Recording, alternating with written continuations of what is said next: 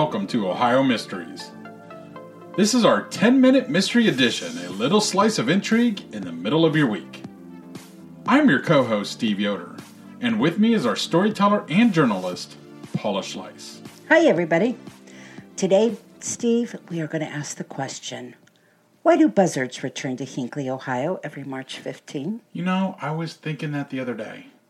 Why were you thinking that the other Because day? I was going through the valley and I saw those blue herons and it said, this is a blue herons, area where you can watch them. Yeah. And I was thinking, why do they always come here? Well, I can tell you a little bit about the blue herons. Okay. They come back to that general spot every year to breed and give birth to new little baby herons. But they will move. I mean, after a while, that area will become fouled.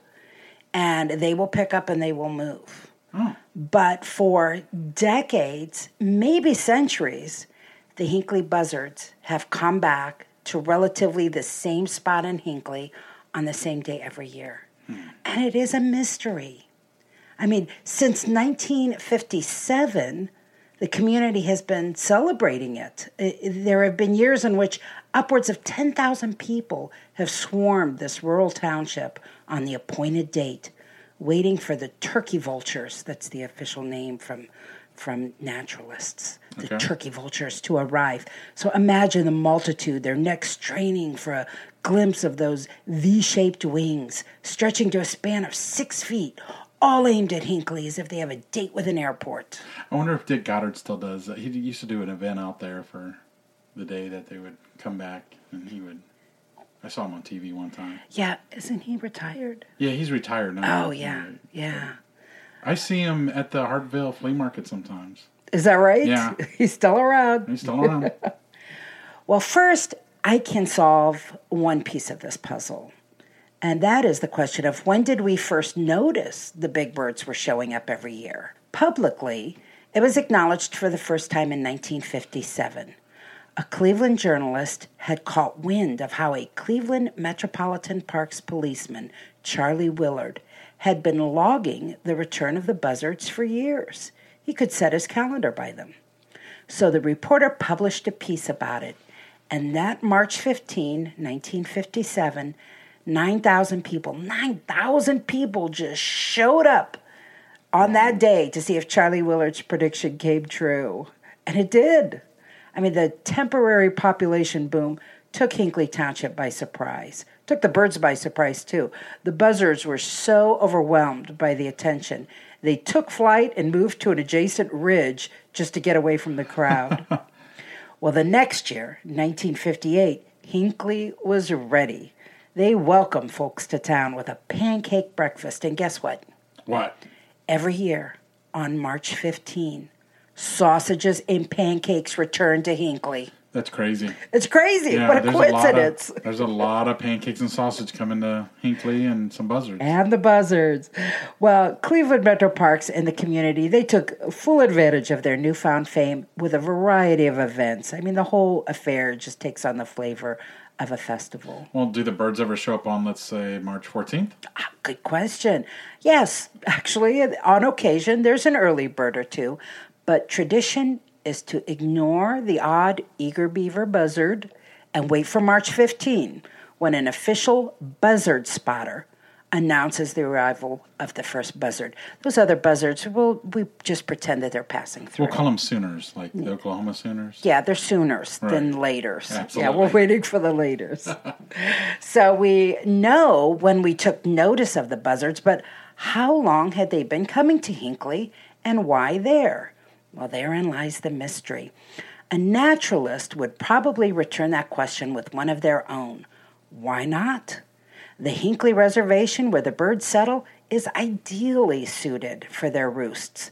It contains caves, rock ledges, dense shrubbery, and hollow trees, all of which are great places for laying eggs and raising a family. But they also need some big sky and wide expanses that allow them to find each other because they lack a larynx and they can't call to each other the way other birds might attract a mate. I did not know that. Isn't that something? Well, Hinckley Township's river, lake, and woods, they also give them lots of food to survive on. Do you know what they eat? What do they eat? Dead stuff. Oh, well, that's... Carrion. So plenty of that. they'd eat a big source of dead raccoons, skunks, snakes, turtles, frogs, fish. And, once you find the perfect habitat, why not come back? There is, however, some folklore that's been attached to why the buzzards might be returning every year. And that's the Great Hinckley Hunt of 1818. And the hunt is a true story. It happened on Christmas Eve that year, when settlers decided they'd had enough of the beasts that were preying on their livestock and threatening their families. There was a report back then of how, in a single night, a pack of wolves killed more than 100 sheep at farms in Hinckley, while the farmers had to listen to the blood-curdling screams of their flocks as they were torn apart. So, the farmers planned a purge. They mapped out a strategy and advertised the hunt for weeks. There was some financial incentive, too. Those ferocious wolves, they each had a $15 bounty on their heads. Some 600 men heeded the call, and they arrived that morning with guns in hand. Here's an account by Charles Neal in his 1881 History of Medina County. The order was that the farmers gather by early daybreak, armed with rifles, guns, pitchforks, flails, clubs, and every available implement of war. Form a continuous line on the four sides of the township, and, at a given signal, advance toward its center, killing, shooting, and slaughtering all game that came within reach.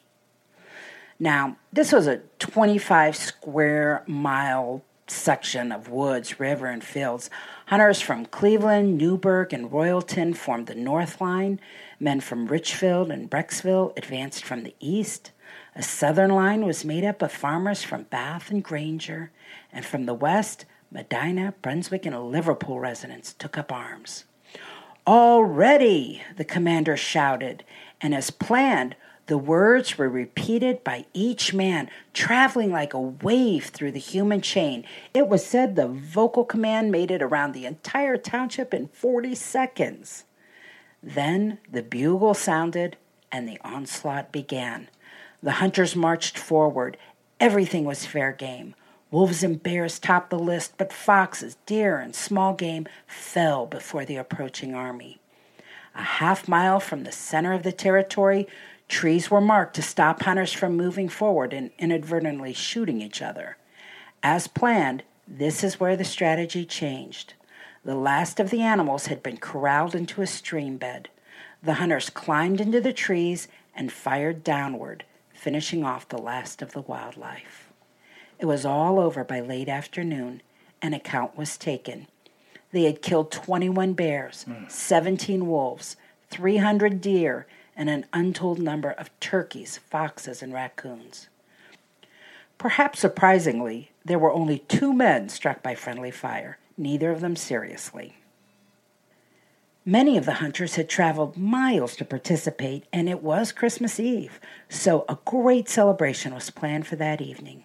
Families joined the hunters at their campsite, where they lit bonfires, sang songs, roasted meat, and listened to the men tell their stories of the day. Organizers of the Great Hinckley Hunt divided the meat among the hunters and paid off the wolf bounties. So what's all of this have to do with Hinckley's buzzards? Right. Well, maybe nothing. But some say buzzards were probably attracted to the township, with all those carcasses lying about. Now, buzzards, they leave Ohio for the winter, so they wouldn't have found the carcasses until they returned the following spring. Yeah, it looks like they kind of stay south, Mexico and I have heard reports South they go. America? I've heard reports. I don't think they go that far south. I saw reports where they go roughly to like North Carolina, that area. Oh, okay, yeah, it looks like North Carolina's in there too. Oh, well, you're showing me a map on the internet, and it shows, they can go as far south as they want. Yeah, this is year-round, and then the yellow is just summer. There you go. So as far north as North Carolina, but they can go all the way down into South America. Yep. And, I will say that is also a mystery, that these particularly, we don't know that these buzzards particularly travel in a pack to anywhere. For instance, I don't think there's a community that is celebrating the fall return of the buzzards. Right. So where they go, we're not sure. So the following spring, March of 1819, it is possible that those buzzards came back to Ohio and found this enormous feast awaiting them. And maybe that experience was somehow written into their DNA, programming them to return on the same date every year in the expectation of finding another feast.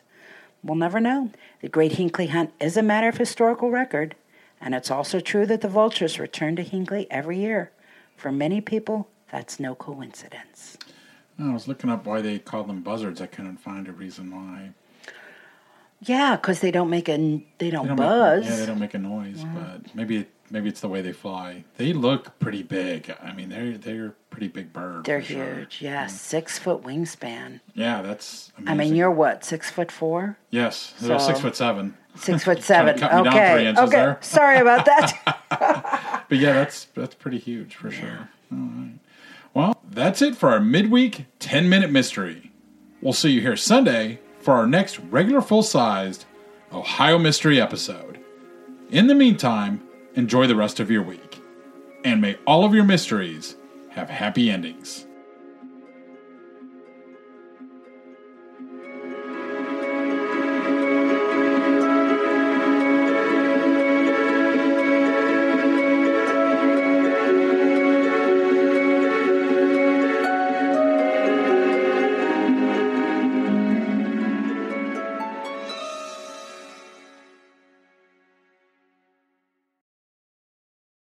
I'm Richard Serrett. Join me on Strange Planet for in-depth conversations with the world's top paranormal investigators, alien abductees, Bigfoot trackers, monster hunters, time travelers, alternative archaeologists, remote viewers, and more. As I was on the way to Area 51, I was stopping on the side of the road and just taking measurements. And I found this one spot where time slowed down by a fraction of a second. It's not supposed to do that.